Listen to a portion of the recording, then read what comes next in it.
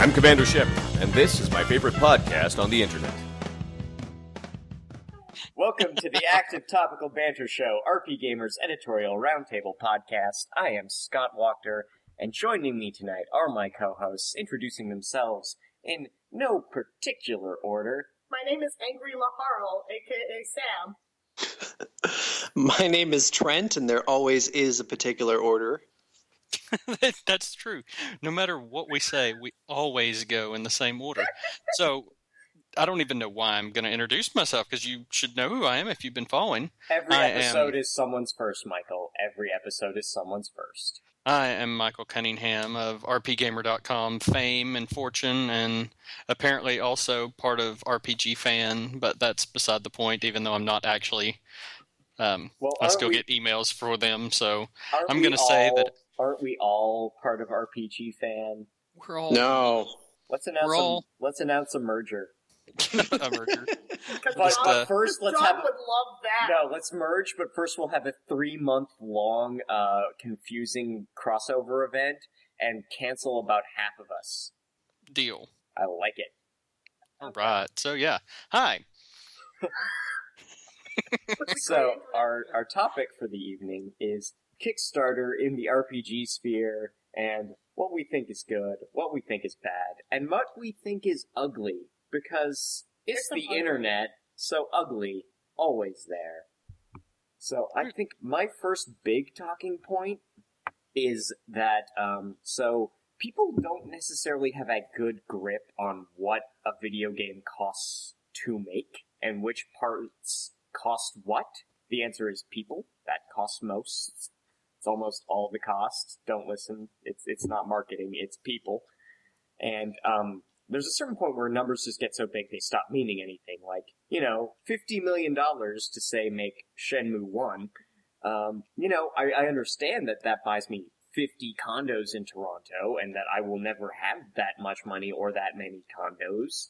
But it's still like 50 million and 100 million don't really mean anything to me. It's just a scale that doesn't work for people in most cases. Well, and it's the same for the developers, which is kind of hilarious, because sometimes they don't even know how much they really need to make something. Tim Schafer, I'm looking at you. Well, okay. That's a kettle of fish we're going to boil in a minute. But I think Kickstarter aggravates this issue because you obviously have things like Shenmue 3 and Iga's Kickstarter for blood splatter rondo of recycled sprites. Don't say that to Trent, it hurts his feelings. Yeah, that's really not cool. I'm sorry, I can never remember the title, and I'm still annoyed that they kept using Symphony of the Night sprites forever. But just think of it this way: Bloodstained, Ritual of the Night, also could be. Never mind. I'm not going to go there. But that's how I heard it explained on one podcast. Okay. Is what's a ritual of the night that could cause something to be bloodstained? Think of that. You'll remember it from now on. And it's Iga's first Kickstarter. And it's the first Kickstarter Mac. a lot of people are backing. It's not mine. You just had to ruin it for me. What the hell is wrong with you? Okay. But aside from... Okay, getting back to those tracks I was laying... Those were made with other financial backers, and the Kickstarter was functionally a promotional and proof of concept, whereas, say, there's a lot of smaller indie games where no one is getting paid because they're, just getting the money they need to get it out there and working. Live from month to month. Yeah, and just like money to eat on and to have a house or a home to stay in or something. Barely even that. Like, I can state for a fact that Unrest, a game that a couple of us really liked and was funded by Kickstarter entirely, only one person was paying rent with that Kickstarter. Everyone else was earning a contract rate and had to work part-time jobs in other places. In fact, other places that were not even related to their field of expertise. The lead writer on the game was in the garden center at Home Depot for the entire dev cycle of that game. Because he couldn't take a writing job without having a conflict of interest with it. And he... See, that was a labor of love, and you know what? God bless the guys who were doing that. I mean, Tale of Tales shut down this month. They made indie games on the Kickstarter. Never got to see Barkley 2. Oh, well. And that was a Kickstarted game. But there we go. Is my first thing is people don't understand big numbers and money, and Kickstarter isn't helping. No. And I think some of that's just reporting, like people just trying to explain that, we're not buying, that this isn't paying our rent, this is buying tools we need, or no, we have the tools, I would like to have this is my salary while I make this. I was just going to say that, like, in an ideal world, we would have a perfect breakdown of what percentages of whatever is donated is going to go to what, whether it's going to platforms or utilities or personal costs or time spent by contractors. Ideally, we would have that breakdown. And in cases and there are guys who do disclose that. And there are some. There are some. But again, like, it's the difference between being a donator to a cause and being an investor. There's no due diligent process to anyone donating. They don't owe us that documentation. It would be better, it would be more ethical if they did communicate those kind of details.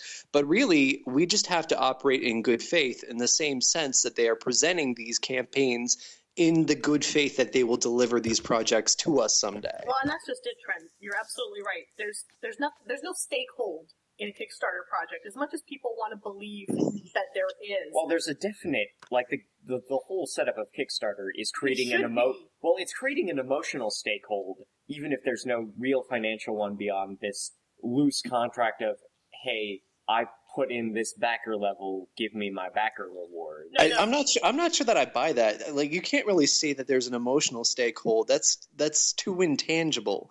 Like, the reality is we're operating in a free market, and that even applies to these crowdfunding methodologies as well. The market defines what things are going to move forward in terms of campaigns and projects.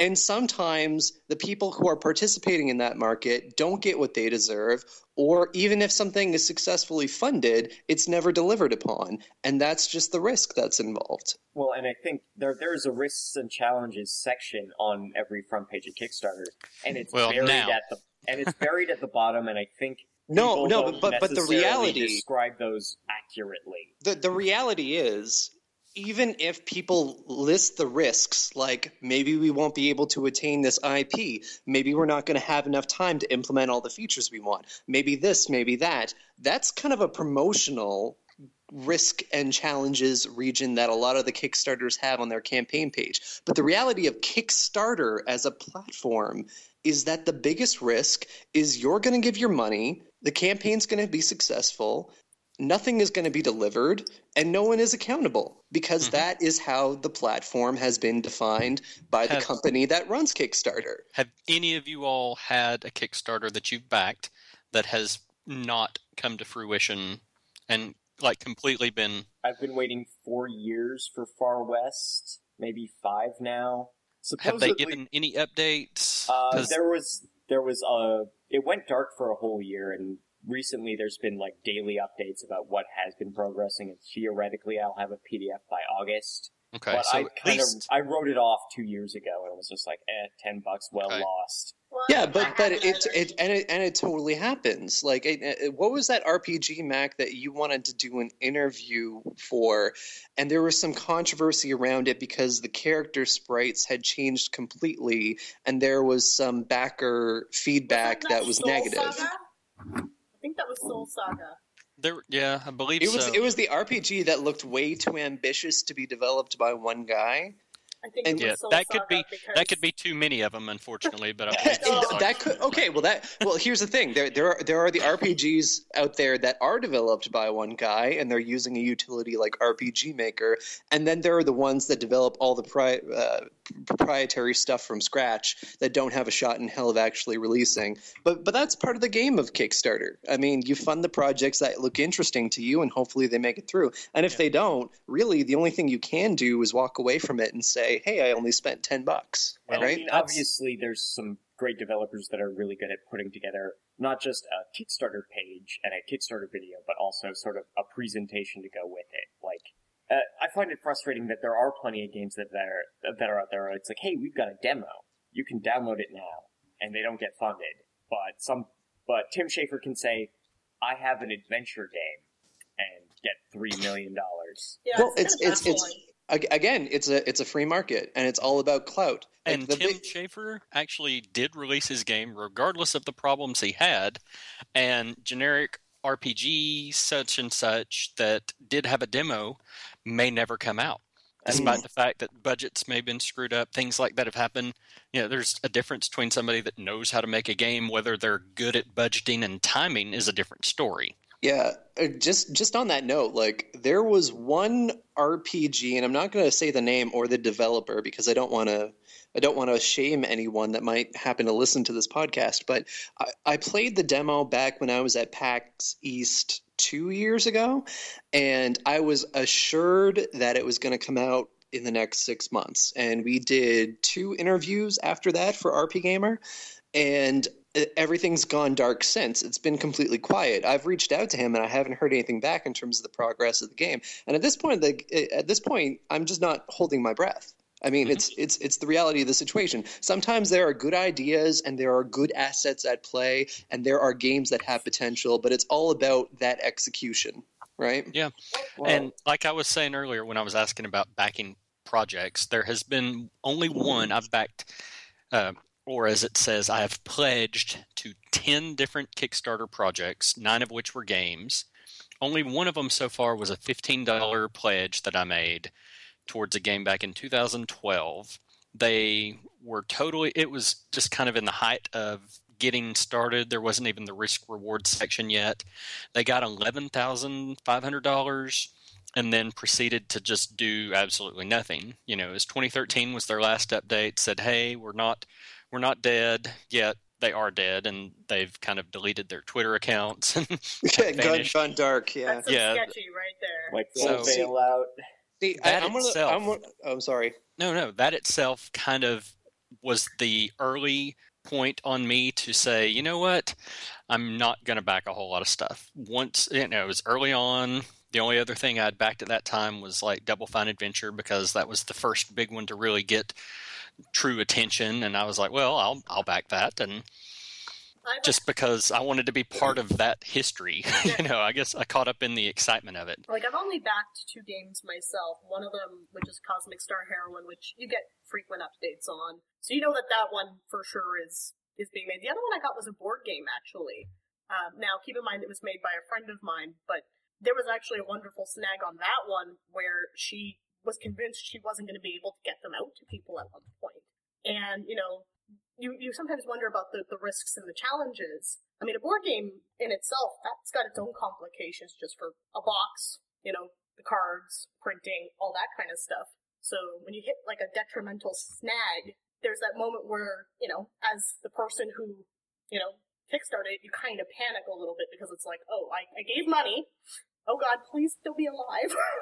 I mean, I've personally avoided backing a lot of video games, and that's because of a lot of what you guys are talking about. Well, I mean, those risks are there for board games too. Wasn't there a really high profile Call of Cthulhu one? Doom that came to Atlantic City, that's a clusterfuck, is what that is. Yeah. See, I personally only obviously you contribute to projects that you have like some degree of faith in, and you feel confident that it's going to release, or maybe you just really dig the premise. Like I've backed Zeboyd, and I've backed Bloodstained and Yooka-Laylee and oh gosh, I'm drawing a blank. What was the most recent one that's really high profile too? Shenmue. Not Shenmue 3. No. That's the last one that I remember. That's the last big one. Yeah. No.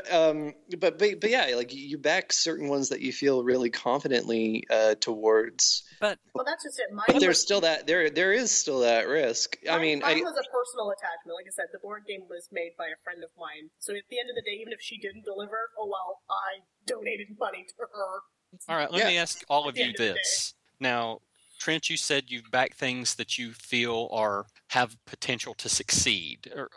How do you phrase that? That you really think will be successful projects? Well, I think there's different criteria. I think one of the biggest problems, I suppose it's not a problem of Kickstarter because it contributes to a greater Kickstarter environment per se, but there are a lot of indie developers of all different experience levels, all different development team sizes that look at Kickstarter as the ultimate solution to all of their problems, right? There was that land rush of this is the death of publishing, right? Yeah, like, and the thought is, like, I can't get this pushed through a traditional publisher because they would never waste their time on this kind of game. I want to release this sort of thing, but I don't know many angel investors myself, or I don't have a lot of my own money to invest. Clearly, the answer is to ask people on the internet, and if they're like-minded, they'll contribute dollars. But the reality is there are tens of hundreds of those type of projects that find their way to Kickstarter. Small teams where no one's ever heard of anyone, and they haven't done any particular work for certain games or for certain studios in the past. This is their first outing, and they just assume that they're going to get money for their project. Well, there's that one famous case of, I'm an idea guy, and I've got the perfect MMO, give me $1 million to hire people to make the work. And this is the thing, like, Kickstarter has become this entity that to some people looks that lucrative and attractive because we have those occasional success stories of someone wanting to buy a potato salad and getting $76,000, right? Yep.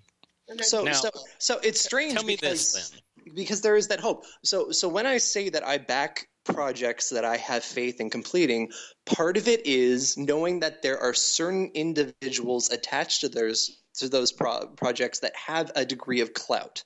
Okay. Like Iga is obviously a good example of this. The people who previously worked at Rare during what I would have called their glory days are an example of this, which was one of the reasons why I ended up backing Yooka-Laylee. I mean, it's about knowing that there are certain people in the mix that can probably deliver a satisfying project.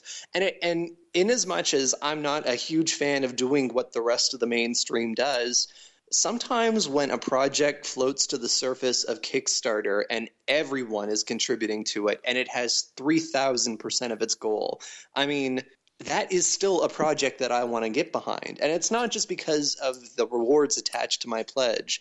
It's because I know this is happening and maybe it will be a better game by my being there. Well, that's the biggest thing too, is I don't see that at this point. You get the big names that have the 3,000% of their goal and have met all of their stretch goals and have gone way above and beyond what all they're trying to do. At that point, I figure, you know what? I'll wait till the game comes out and I'll buy it then. You don't need my money now. Well, I don't need those rewards drastically enough. That is toxic thinking as far as Kickstarter campaigns go, because there are always stretch goals. Well, yeah, it is toxic thinking, and that's what I have reached at this point, because unless you're a small developer that is truly struggling to get there, I don't see the need. Somebody like Zeboyd Games or somebody that's doing a smaller project that has a track record that's not just Joe Smith that's coming out of the blue and saying, hey, I'm an idea guy, or, I've programmed on the side or whatever. When you have somebody like that, I feel like it's okay to support that group because you've got a reason to back a small individual. Somebody like Iga at this point, inXile's go into Kickstarter for everything they have. You've got Shenmue, you've got all these companies that are just wanting to see if the market is there, and it is. And you know what? I'm no longer interested in backing that market. Well, okay, there's always that question of what benefit is my $50 going to do now that they've got a budget of $2 million to play with? No, it wouldn't do in 2 or 3 years. Well, here's the thing, Mac, because I disagree with your thinking completely. There seems, and I don't want to use the word elitist, but there seems to be this odd mentality among people who have contributed to Kickstarters in the past that it is a land that should be reserved for small indie people or people who are struggling or what have you. Oh no, I don't see it that way. Well, I just have no interest in backing those. I do want to address that because there is an attitude that high profile projects are drawing attention and money away from the real indies, and that is in fact factually wrong. Okay, well, disregarding the fact that it hits on that no true Scotsman sort of deal, the reality, it's not even that. It is literally like they draw in people. Like when the Double Fine Adventure game was on that month, gaming Kickstarter backers doubled. across the everywhere, across the whole category. across the whole platform. And that's the thing. Like it draws attention to Kickstarter, the website / storefront. Yeah, and that's good for Kickstarter and good for Amazon payments, if not necessarily always great for the guys looking for money. Yeah, before you finish that thought, Trent, I just want to say that I fully agree that going to Kickstarter for this stuff is great. I have no problems with it directly. I have just lost the interest in backing things directly on there. Like I say, I've done 9-10 projects on there. Yeah. I don't want to back the big ones anymore because I have no need to. Everybody else is doing it for me. I'll take care of it on my own later. It's one of those things where it's a personal preference, and I respect that it's a personal preference. We live in a world, like I'm sure there have been probably hundreds of thousands of Kickstarter contributors, unique individuals who have all gone to Kickstarter at one time or another and chipped in a few bucks. So I don't mind if certain percentages of them decide that they don't want to assist any major developer that has now reverted to using Kickstarter as opposed to traditional publishing methodologies, if you will. But where I come at it basically is there's this whole idea in investment where I'm not going to buy equity into a company, or I'm not going to help develop or commercialize a certain project or item until I know that there's a purchase order, right?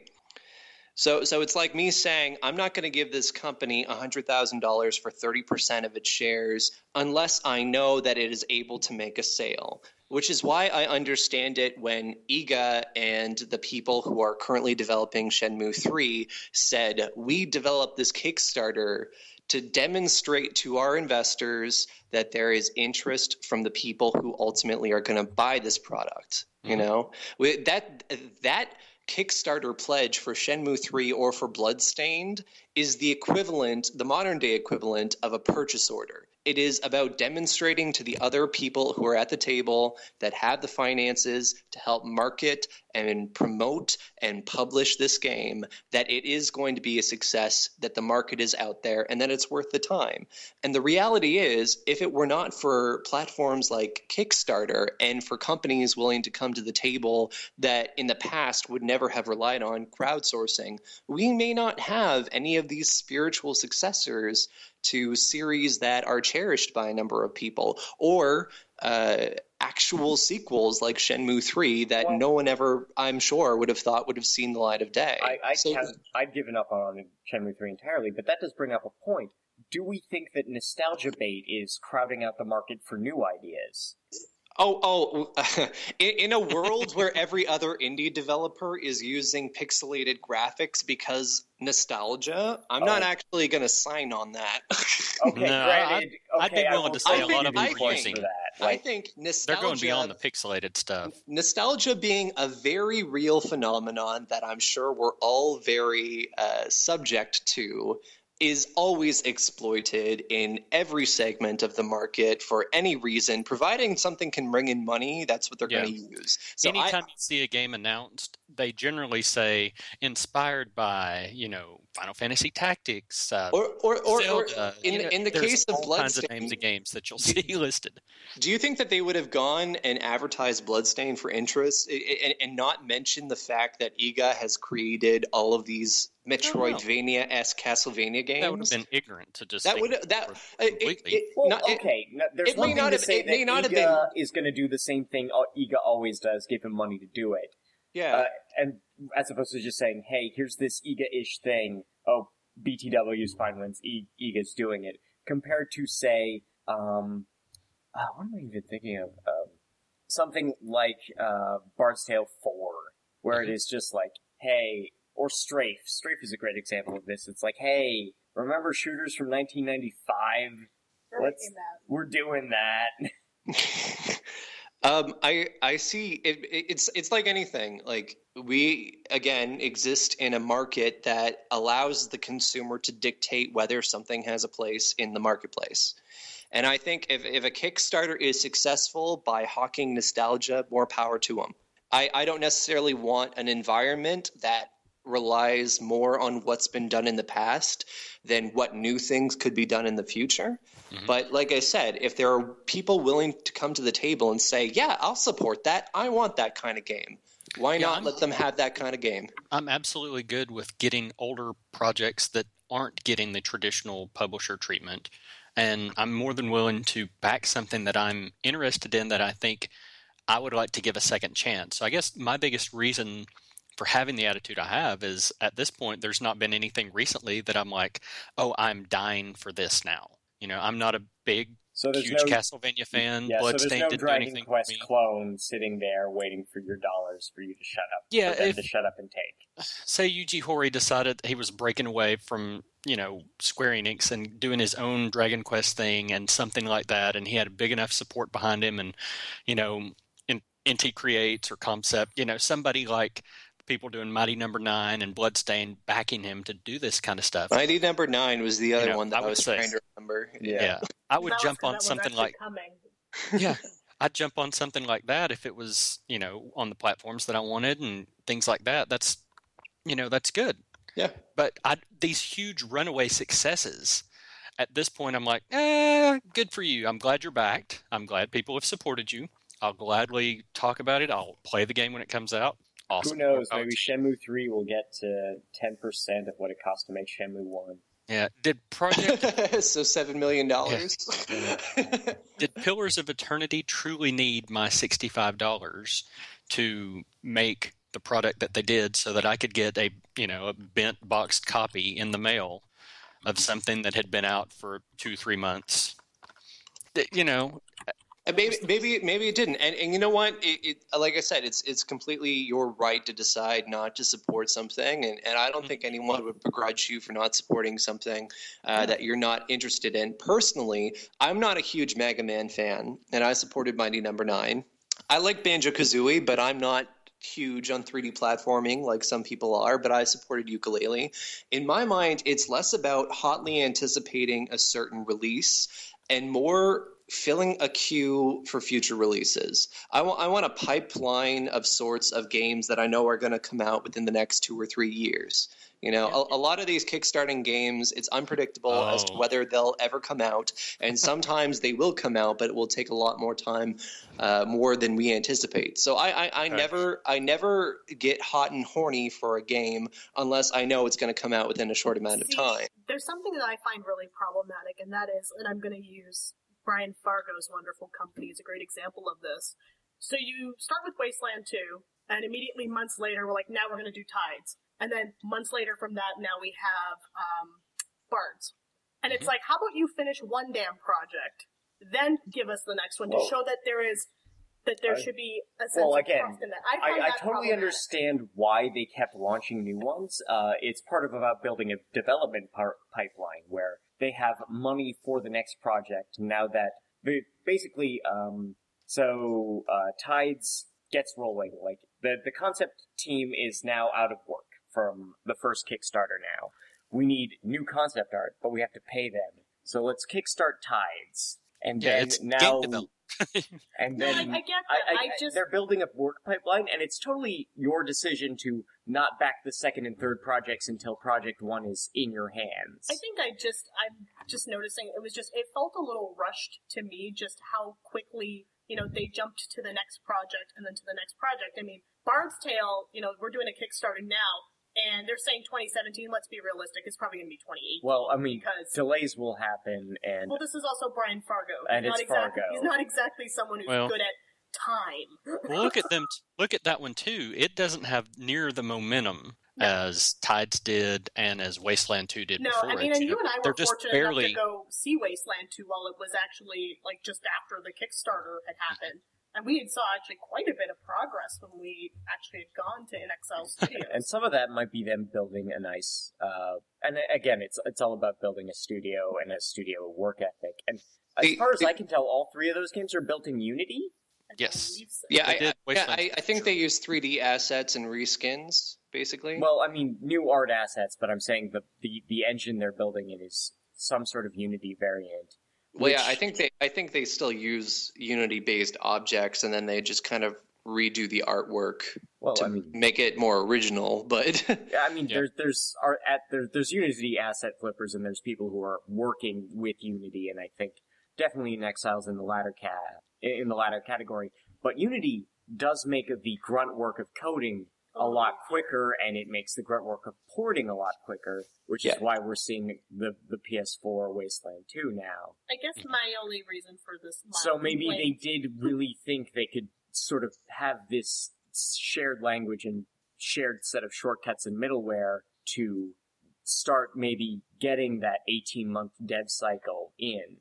See, I guess for me, I'm in a more different space than the three of you, because, like I said, other than Cosmic Star Heroine, I haven't backed a single video game. Why? Because I have Mac's argument, which makes perfect sense in my mind. It's like, why do the big companies need my money when they're already a bajillion % funded? Just as I look at the little guys, and the pitch just most of the time is embarrassing, that you look at and you go, yes, I realize I'm paying your food and rent. Like this happened actually, and I'm going to use a non-video game example just to kind of to move into one of your other topics. So I'm a big reader of young adult literature. There was a young adult author who in December she had a book published. The sales were abysmal, but people wanted a sequel to it. So she went to Kickstarter, and then when people found out that because she's a writer, they didn't want to kickstart the project because, lo and behold, we should not be paying your rent and you should be going to get a effing job, was what they told her. Not understanding, of course, that as a writer... Writing is the job. Writing is a job, and it's a solitary thing. So a lot of people went after this woman with this logic of, I shouldn't be paying for, your lifestyle and how you live. Meanwhile, she's trying to explain to them that, you want this sequel, then I need time to do it, which means, I'm sorry, you're paying for things like my food and my rent. Well, and there is sort of, depending on which categories you're sitting in, there is a Kickstarter versus kick finisher attitude. Yes. Where and I say kick finisher because it's a phrase that comes out of tabletop gaming, where someone can bang out the text for an RPG, living on whatever savings and whatever side projects, and then, basically go say, hey, I need to pay artists, we can have this out in 4 months. I need to pay artists and layout and physical production costs, and it's done surprisingly fast. Like, I'm gonna get my copy of Feng Shui 2 in a few weeks in, fancy leather cover and bonus dice and all the fun stuff that comes with it. Whereas, again, it's gonna be a good long while before I see my copy of Strafe. See, release dates on Kickstarter are a catch-22 situation for me. Lies, damn lies, statistics, and Kickstarter release dates. If you want me to back your project, be realistic, but at the same time be relevant to, not 2017 to when you're going to come out. I'm like, it's 2 years from now. Do I want to give you $30 for something, even if I trust that you'll do it, for something that you're going to give me in 2 years? And then at the same time, if they were to say, oh, well, it's going to be out December 2015, I'm like, oh, well, I'll back that because it's right around the corner. And then it doesn't come out until 2017. That's kind of what's happened. And that's my I'm just like, attitude as well. And there's also a flip side to that where there's a great dork tower about this, where people don't necessarily realize that this big honking Amazon thing on their Visa bill at the end of the month is, directly connected to, that nifty thing you get 6 months later. So it encourages some bad behavior, but that's just people who are not good at financial planning, I guess. Yeah. There's one element of Kickstarter that I don't think we've really touched on yet, and that would be that it's important for you already mentioned the concept of putting out multiple projects, almost in the same way that bigger publishers and development houses like to line up contracts with publishers for future game releases, kind of. Yeah. Mm-hmm. Just to keep the studio itself alive over a prolonged amount of time. I think the good thing about Kickstarter, as far as developers probably stand, is that it allows you to not only collaborate with the market that's interested in your game, but you can pre-sell your game to these people, and hopefully, if they're emphatic about it enough, they will market it to other people so that when it is released, you can actually make a splash. Well, it's almost like you get to pre-sell it twice because you release the early access version. Yes, your yeah. backers. Well, and Yeah, it's like what we do on the site with the Kickstarter reports, because those are great examples of maybe this is a project you didn't see and might actually be worth at least looking at it. We're not saying go and back it, but Yeah. it's really nice that when a staff member finds something that they're interested in and says, hey, I'm going to write a report about this because this could be something to our readers that they might appreciate. Yeah, And and those are good things. It's important because while some of these games might be in the embryonic stages of development, the sad reality is that there are games out there that are developed by one person or a few people, and they're developed from the ground up, and they're passion projects, labors of love. And the people who create them don't ask for a single cent. They don't use Kickstarter. And then when they release it on Steam, or if they find a way to put it in the indie section of your favorite video game console, no one sees it. No one buys it. It doesn't get the attention it deserves. Like, the biggest benefit of Kickstarter, as far as I'm concerned, is that ability to develop a community Well, surrounding your game. And there is a flip side to that, because I'm going to say the worst thing about Kickstarter is the comment section.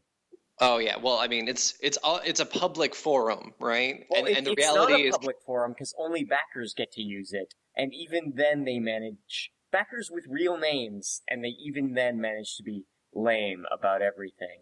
oh, like vitriolic. I know, but it's can one of still those view things. it, too. Like, and I mentioned this in the level grinding column that I'll hopefully have up before this podcast is out. It's a race, Trent. You're on. It is a race. That we've created an environment where people who are donating are acting more like entitled stakeholders rather than spectators that have a vested interest. There's this expectation that the game needs to progress the way I want it because I gave them my $15. So I am deciding the future of gaming right now, so if Shadowrun Returns doesn't do what I want it to, I'm going to raise hell. It sounds ridiculous when you put it like that, but seriously, we have people who are giving the equivalent of like a carton of milk in a magazine to a video game's development, and if a character sprite changes, or if a character name changes, or if the plot deviates from the original vision, suddenly it's grounds to like request a refund and publicly bash the game on Twitter. I would hate to use Kickstarter as a platform personally, because I would feel as a developer that I would constantly be walking on eggshells. Well, I mean, God help us if we ever decide to crowdfund this show. For what purpose? Improvement of equipment? Yeah.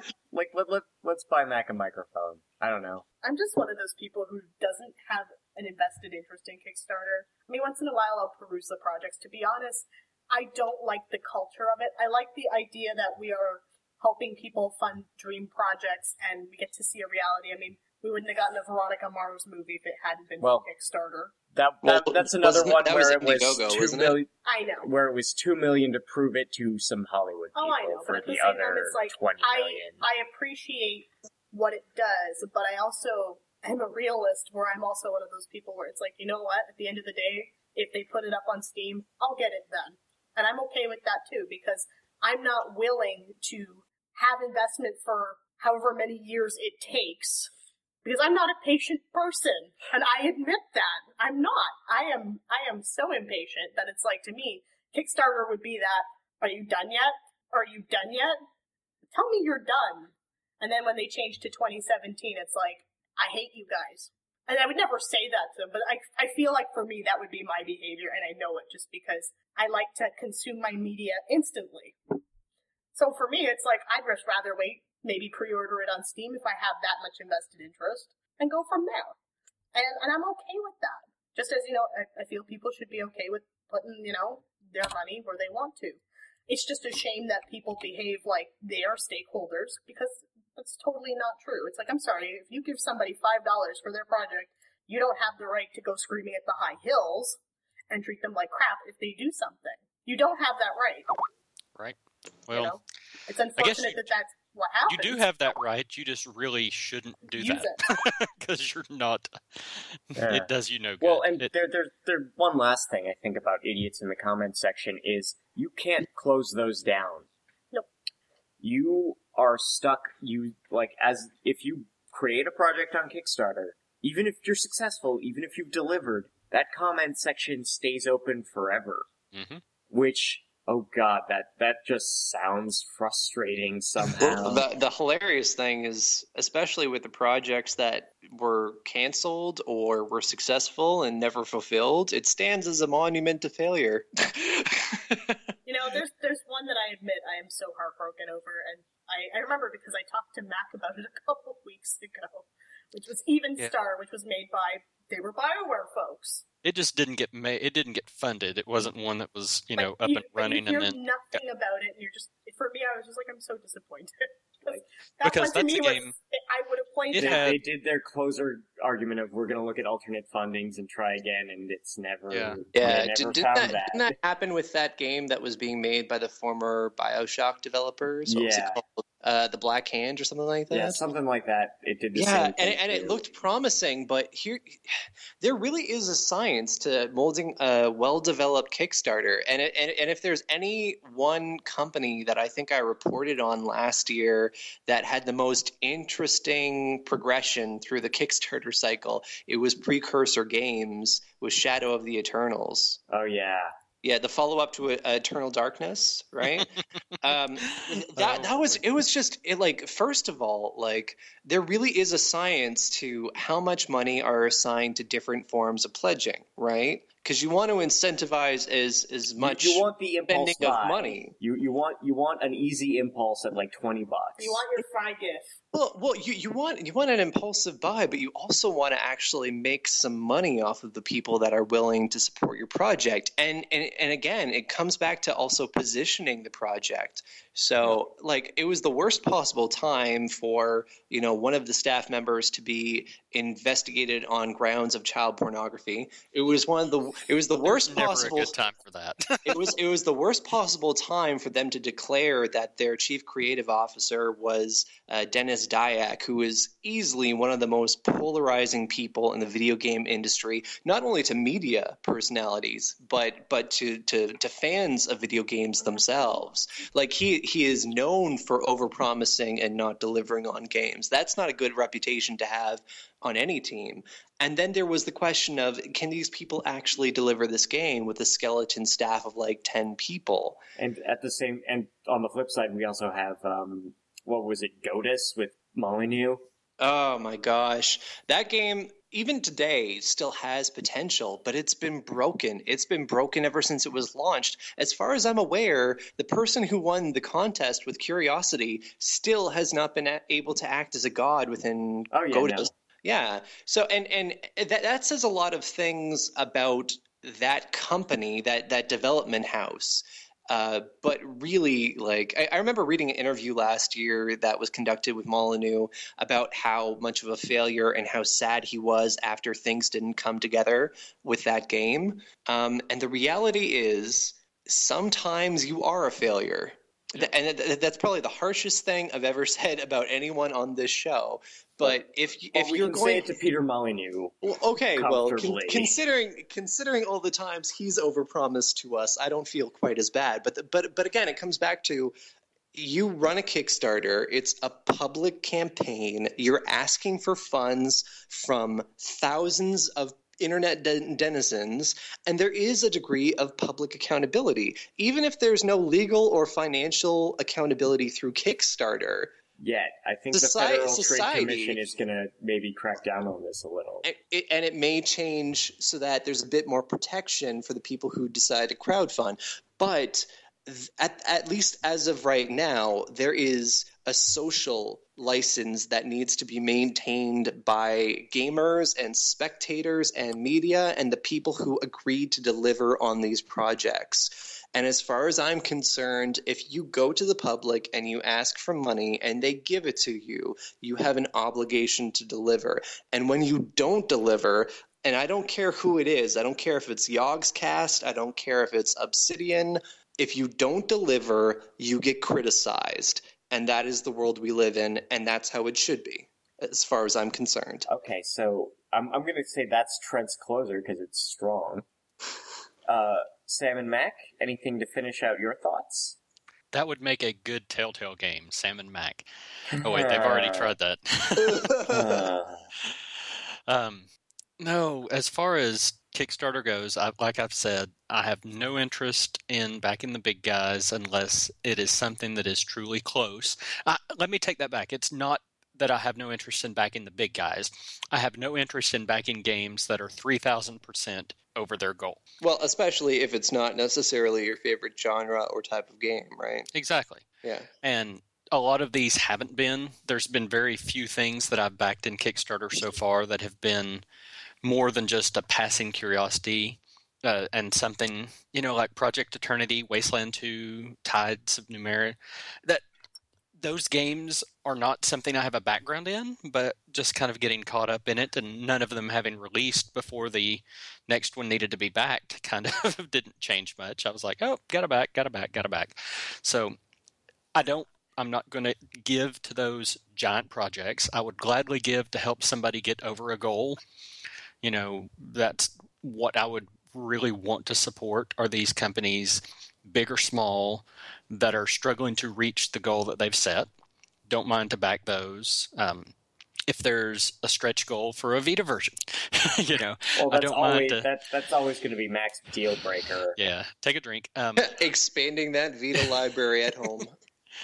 So I don't mind to support those kind of projects and give those things. There was a new little project that came out today from a couple of the NIS America folks that broke out on their own, and they're trying to do a visual novel RPG, and they're asking for $50,000, and that would make the PC version. And they realistically have higher tiers for like the PS4s, $100,000, and then $225,000 for a Vita version. And, if it came down to it and they were getting close to that, I'd give what I could to push over. I just have a hard time backing anything right now. I've been burned once. There's 3 more projects that I'm waiting on. One of them's supposed to be shipping soon. Tides and Cosmic Star Heroine are the other 2. Yeah. So I love the idea of Kickstarter. Not to mention the amount of money you're spending on amiibos, right?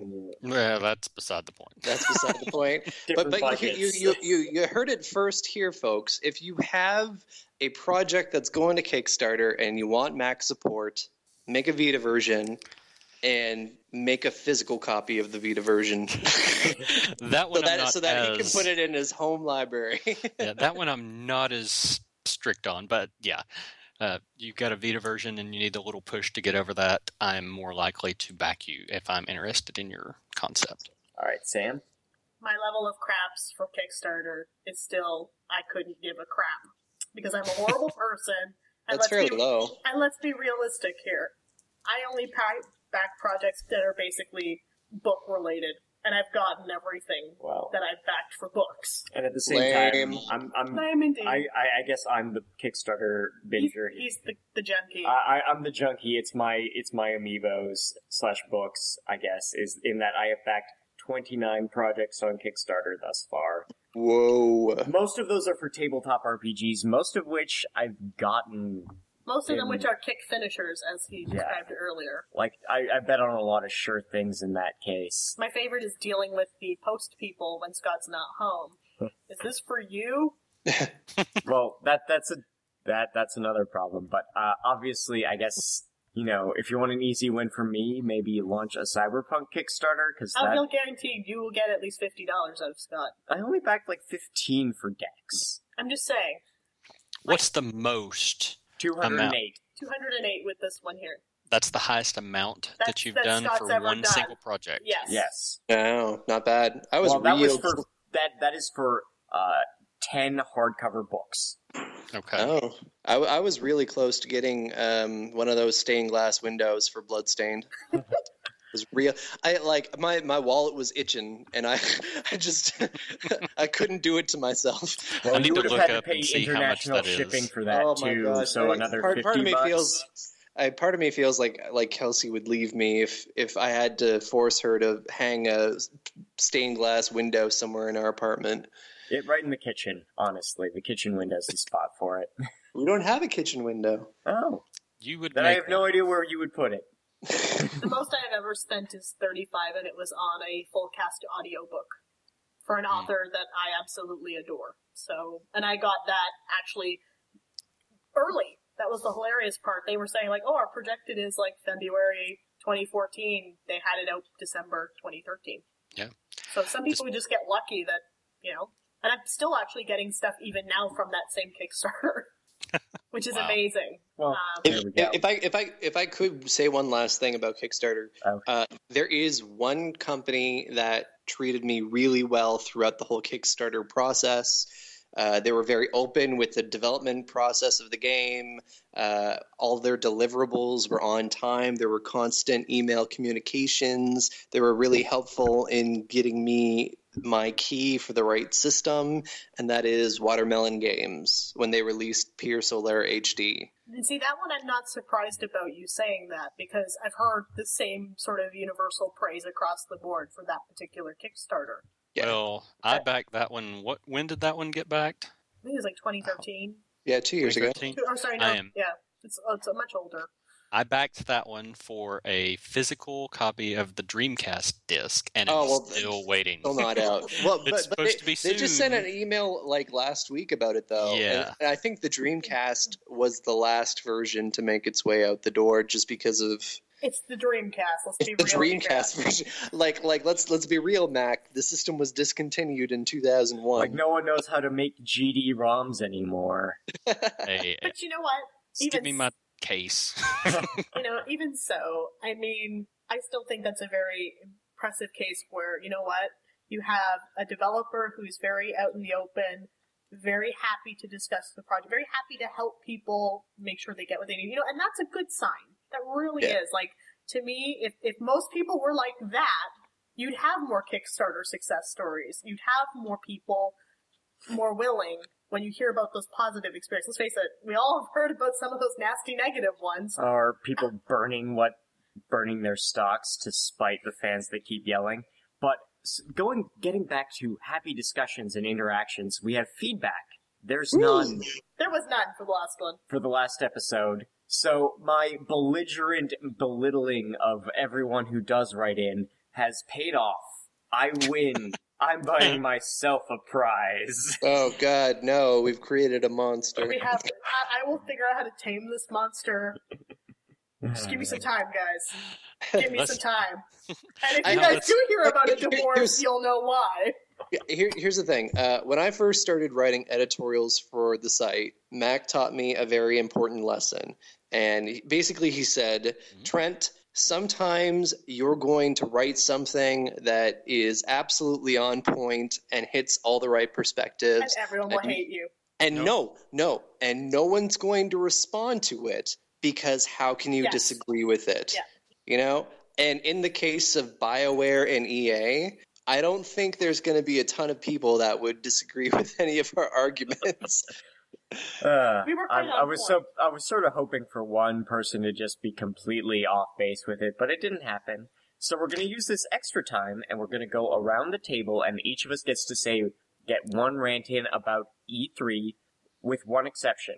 We are not going to talk about the Final Fantasy VII remake, because that's next episode. Deal? Okay. Oh, Deal. Mac is so excited all of a sudden. Because that was going to be my topic. Awesome. So pick something else then, sweetheart. Okay. Y'all go first then. I'm gathering my thoughts. If I had anything to complain about with E3, I think the only thing that I cared about and was disappointed by was Nintendo's rollout. They just really didn't try this year. It's like, here's some puppets, which is about the amount of trying they did. And I came out of that presentation going, wow, I care about none of this, except maybe Fire Emblem Fates, but that's because I get to be married in it, and I can pick whatever gender I want.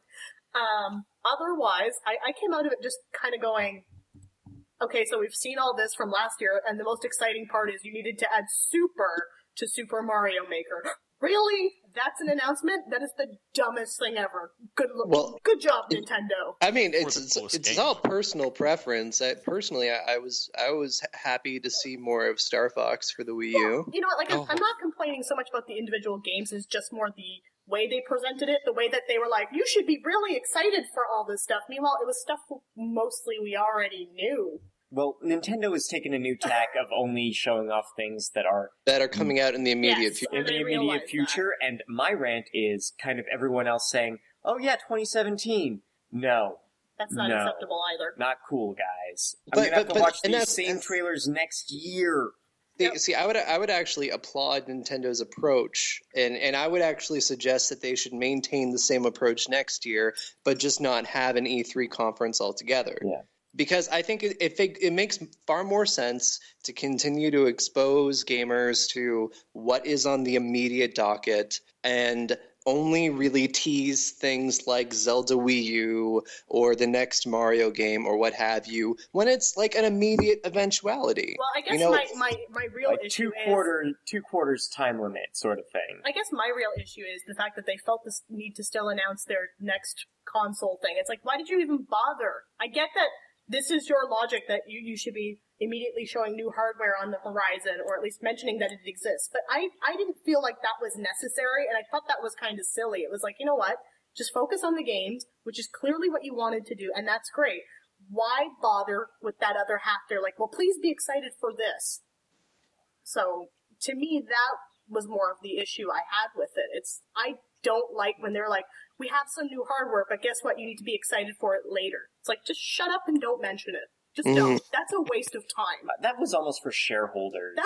And I don't care about those shareholders because at the end of the day, it's not just about them. It is about us as well. Well, no, it's a trade show. I get that, but at the same time, it's like you're showing people, yes, we have new hardware. You should be excited. No.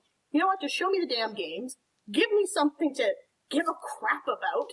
And I came out of there with what? Fire Emblem? yeah, but that's subjective. And Yoshi. And I know that's That's- subjective. And I'm going completely on a subjective basis here because that's how I roll. Trent. I'm just saying. I'm just saying, for some people, I'm sure Nintendo was fantastic, and they saw all the things that they wanted, because let's face it, Nintendo fans are predictable and easy, and they put their hands in their pockets. Well, without much ease. except for the ones that are like, no, you failed to live up to my exacting... my exact nostalgic expectation. my exacting specifications, so please pay attention to my Change.org petition. You know, Oh, actually, boy. I am Prime admittedly a liar now that I think about it, Federation because I That did squeal for the both Yokai of you. Watch. Oh, both of you have now, like, you shot down my talk on Final Fantasy VII, and then you already mentioned the Metroid game, and I didn't mention Meg, Metroid. Please, I'm sorry, the please Metroid elaborate. Abomination. Are you your going thoughts on to Metroid. mention the Metroid game? I'm not going to mention the Metroid I was game. actually going to mention the Metroid game. I'll let Trent mention the Metroid game. While we're on that note, go ahead. Feel free to mention the Metroid game. I'll let you Sure. take. Sure. My outrage is not actually directed at Nintendo for the Metroid game. It's actually directed at the internet because it's horrible. It's a Yeah. horrible Oh, yeah. place. And if anyone's listening to this while being online, I probably hate you too because you're on the internet. Basically, I come from I'm one of those people who have played all the Metroid games. I'm very much a fan of the franchise, and I was very happy to see Metroid kind of return to Nintendo's docket this year after such a long absence. I mean, the last time we saw a Metroid game, it was Other M, which, No, in my that opinion, didn't happen. That couldn't have happened. I like Nothing Other that M. dumb and I could know, have happened. I know Scott's gonna hate on it, and Mac's gonna defend it because that's just the dynamic that we have here. This is why I said why you said everything is subjective, and you are absolutely it is. right. No, it is. And I'm not one of those people who hates Other M, but it clearly isn't a crowd favorite per Right. se. There are people who have problems with it. So, in as much as I can empathize with the people who only wanted to see a new Metroid game if it starred Samus Aran and it followed the traditional atmospheric exploration formula of the previous games, I think people, and when I say people, I mean the horrendous side of the internet, has forgotten about the concept of a Gaiden or a spin-off title. Because anyone who actually looks at the latest, or the upcoming Metroid game, it is clearly a spin-off game. It is a 4-person cooperative shooter with a soccer minigame. Okay, Like no one's upset when they announced. No one was upset about Super Mario Strikers. Wow, It- Trent, that and- actually and sounds that- bad. that's- I'm in. That sounds bad. okay. My complaint is that That's- it's all that's a on the bit 3DS. different. I would play Metroid Soccer.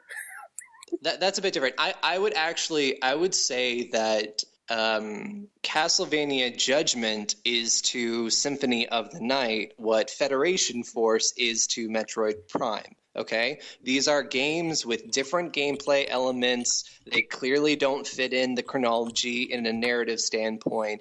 And as far as I'm concerned, it's no big deal. I don't feel as though Nintendo has forgotten about the Metroid legacy. I don't feel as though they never planned to have another game starring And no Samus. one's pissed at Atlas for Persona Dancing All Night. No, it's true. But Everyone was that's the excited. thing. That's that. Well, except for Anita Sarkeesian, but Well, but that's We the don't thing. go there. all I'm saying All is, right. in my opinion, the latest Metroid announcement was harmless, and Okay. that Oh, really yeah. is the word I would use to describe it. And a lot of people blew it out of proportion, and that bugged me. Yeah. I've got to touch on that in saying that yes, you are absolutely right. People blew it out of proportion. It is not the next Metroid in the main series or the direction that the series is headed. Let me give the rational complaint about that. It's been dadgum near forever since we've had a Metroid game, especially one on a handheld, with nothing else in sight. You know, like Persona 4 Dancing All Night, there's a Persona 5 in sight. Okay. You know, Zelda Triforce Heroes, there's a Zelda in sight. Those games don't, Metroid doesn't have one. I'm not going to say that I'm one of these people that's going to start a petition or that think it's an abomination. I will just say what they showed just didn't interest me. I was disappointed that that's all that was there. I will live and I will just forget about that one until till it comes and goes. I didn't get all bent out of shape over Metroid Pinball or Metroid Prime Hunters. I'll live after this one. I would just prefer something else. The end. I just That's- don't Period. want to shoot her on 3DS. That's a completely rational approach. I will say, while we touch on Triforce Heroes, I think that there's going to be more to that than people give it credit for. I think so too, actually. I really do. I think. Have any of you guys played Four Swords Adventures? Yeah. Yes. Okay, I so thought there was that an was actual. kind of fun, and I don't there- like Zelda, so that should tell you something. No, that was more competitive than it was cooperative, which Triforce Heroes actually looks like it's going to be. But there was a narrative to that game, and I would suggest that Triforce Heroes, while it's going to be another Zelda title, I think it's actually going to be a Zelda game. You know, like a legitimate Zelda game. All right. We'll see. But that's where I'm coming from. All right. My brief complaint, my true brief complaint, and I'll be done with it in 2 seconds, is when Microsoft came out, kicked Sony in the shins and said, guess what, Sony? We're offering backwards That compatibility. one was funny. We're bringing this And then down, it's not and really we're backwards showing compatible. you. Well, And Sam is stealing my it's real. story, and Sorry. now everybody else is. So, period, point blank. No, you're No. I'm sorry. I think it's a genuine step forward. Whereas I don't think anyone at Sony could attempt to emulate that stupid ass architecture on No, the PS3. They're doing PS Now. They're trying to pretend like that's ever going to succeed. It's not. But Microsoft came out, made this big deal, and it was great. The fan reaction at the time was fantastic. It was like backwards compatibility, yeah. And then when you finally saw what was backwards compatible, it's like barely 15 games. Well, The same I mean, happened with the Xbox 360, though. Do you Yeah, guys same remember that thing. long ass list? Yeah. Like it was legit. Like 20% of the original Xbox's library could play on an Xbox 360. Well, and I almost hope it's a bit like that case of Xbox to 360, where it's emulating certain engines rather than specific games. So, like, once they get Halo cracking right, half the Barbie games also work for the Xbox One. And it just doesn't make any sense. Well, But because half the still- Barbie games were Clearly, made in they the work Halo off engine. the same engines. yeah, it's a good step. I think the jab at Sony was deserved because PS Now sucks and they've not done anything to try to improve it. And it was just more of a sad whimper when you saw the reality of what was actually out there. So hopefully it becomes more than that and they actually get a lot of the games that they're wanting to put out. I actually, I remember seeing that announcement and not being thrilled at all. Am I in the minority in thinking that backwards compatibility is, not a very well-used function on any console? Yep. Like, It was for for me real. back in the day. For In the days of PS2. the PS2, maybe. Yeah. But, ever since, as soon as we got from, the next generation moving forward, I just... Backwards compatibility isn't really a thing. And what, I know that they removed the chip from the PS3 because it was expensive and it was adding to the overall cost of the system. But Sony also mentioned an important point when they removed it. And that point was that all the statistics they had suggested that people weren't really using the feature. Yeah, I mean, it's a bonus for some, but I think there's a lot of retro gamers. I don't think it's a that are- selling point. It's not a I don't. selling point Well, anymore. especially when a lot of them are being ported as classics and whatnot, and I'm okay with that. I mean, we got Suikoden 3. I think, Now Europe can play it. this is it, I think there are retro gamers who are going to keep their consoles running no matter what, and I think there are a handful of titles that people aren't going to mind buying a few times over the course of their lifetime, the same way there are record collectors that don't mind, say, buying Led Zeppelin 1. I've bought Led Zeppelin 1 3 times, I don't know about you. Nope. Okay. I admit I have, let's see, 2 copies of every Atelier game except for Iris, and 2 copies of Suikoden 2, and 2 copies of Suikoden 1. Because in my mind, for example, with something like Suikoden 2, I felt, me personally, that was an important release to support. Because it kind of showed Konami with stats that, hey, people wanted this, you dumbasses. And now look, it's like, oh, we care about Suikoden again. Oops. Well, Oh, Well, Konami's just a Konami- special snowflake, we know. different episode, whole yelling thing. Kettle of fish, yeah. Kettle of fish. Can I actually say one last thing about E3 that made me sort of happy but made me upset with the internet? This is the first year we've actually had a lot of ladies fronting in games, and I am super stoked about it, but I couldn't believe how fast the internet was like, oh my god, why are there so many girls? Because why not? Because Come why on, not, I internet? am so excited for Horizon. I am. I don't Oh, it looks It amazing, looks yeah. so Yeah. much fun because you get to fight dinosaurs as a hot redhead who looks Okay, like a they're not- nomad. They're dinosaur mechs, which makes Dinosaur them that mech. much more That bad, is literally 47% more awesome. right? Even Yeah. still. You know what? Yeah. I get to be a hot girl. I get to fight dinos. That's rad. Okay? I get to play another Laura Croft game where I get to yell at everybody that Laura Croft is totally a lesbian. And she is. I'm sorry. We don't fight me on this. And I'm just No, so because excited. in my head, Sam is a beagle. She's a dog. There's an editorial coming that'll explain that in more detail, but just imagine if if you replay Tomb Raider 2013, replace Sam with a beagle puppy. Alrighty then. I'm just Yeah. saying, I am super happy for all the lady-fronted games. I hope we see more of them, and I hope that people start to get okay with this, because I do think it's going to be a new norm, no matter how much men want to fight it. Well, should be those okay guys with are this. wrong. I mean, I was so excited. I mean, I know it was silly during the Bethesda conference when they're like, and yes, you can be a lady. It's like, Well, there had been rumors going around that you couldn't. and that's not cool. That was not cool. But you know, and I like the way that they did it. I like the way that it's like, you have the 2 of them in front of the mirror, and then you can just switch to the lady, and everyone was cheering for that. And I'm thinking, maybe you've got this coming in game industry. Maybe you're slowly learning. And then people were just like, women are too hard to animate. And I'm just like, let's stop this. So that's People my other Ubisoft heartbreaking- literally couldn't animate anything that year, so kind of fair. That's true. Yeah, Unity was a pretty big mess. All right, so that's our episode for the month. Obviously, rate, comment, subscribe, all of and this stuff. buy me a beer. I don't know. Support our Kickstarter to buy us all beer. Matt won't want your beer, but he likes amiibos. Okay, Yes. Matt can use I'll beer take money that for stat. amiibos. I'll take your beer. That's cool. Yeah. I like all kinds of things. I'm pretty easy. Oh, and obviously the San Marcello fan club is still running. No, Just it's send not. send We Trent dissolved it. $9.95. $9.95. It is. I can say as treasurer that it is indeed running. Although right now we currently have a shortage on pens with tassels so that you can wear them around your neck. But we will be ordering more. Yes. Yes. I never agreed to this fan club. You know that, right? No one agrees to their own fan club, Sam. That's not how fan clubs work. Later. Exactly. Alright.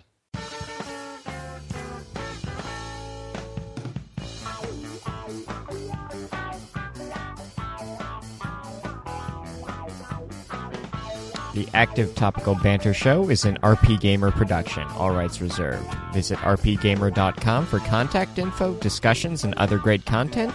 Music by Nobuo Uematsu, arrangements courtesy of ocremix.com.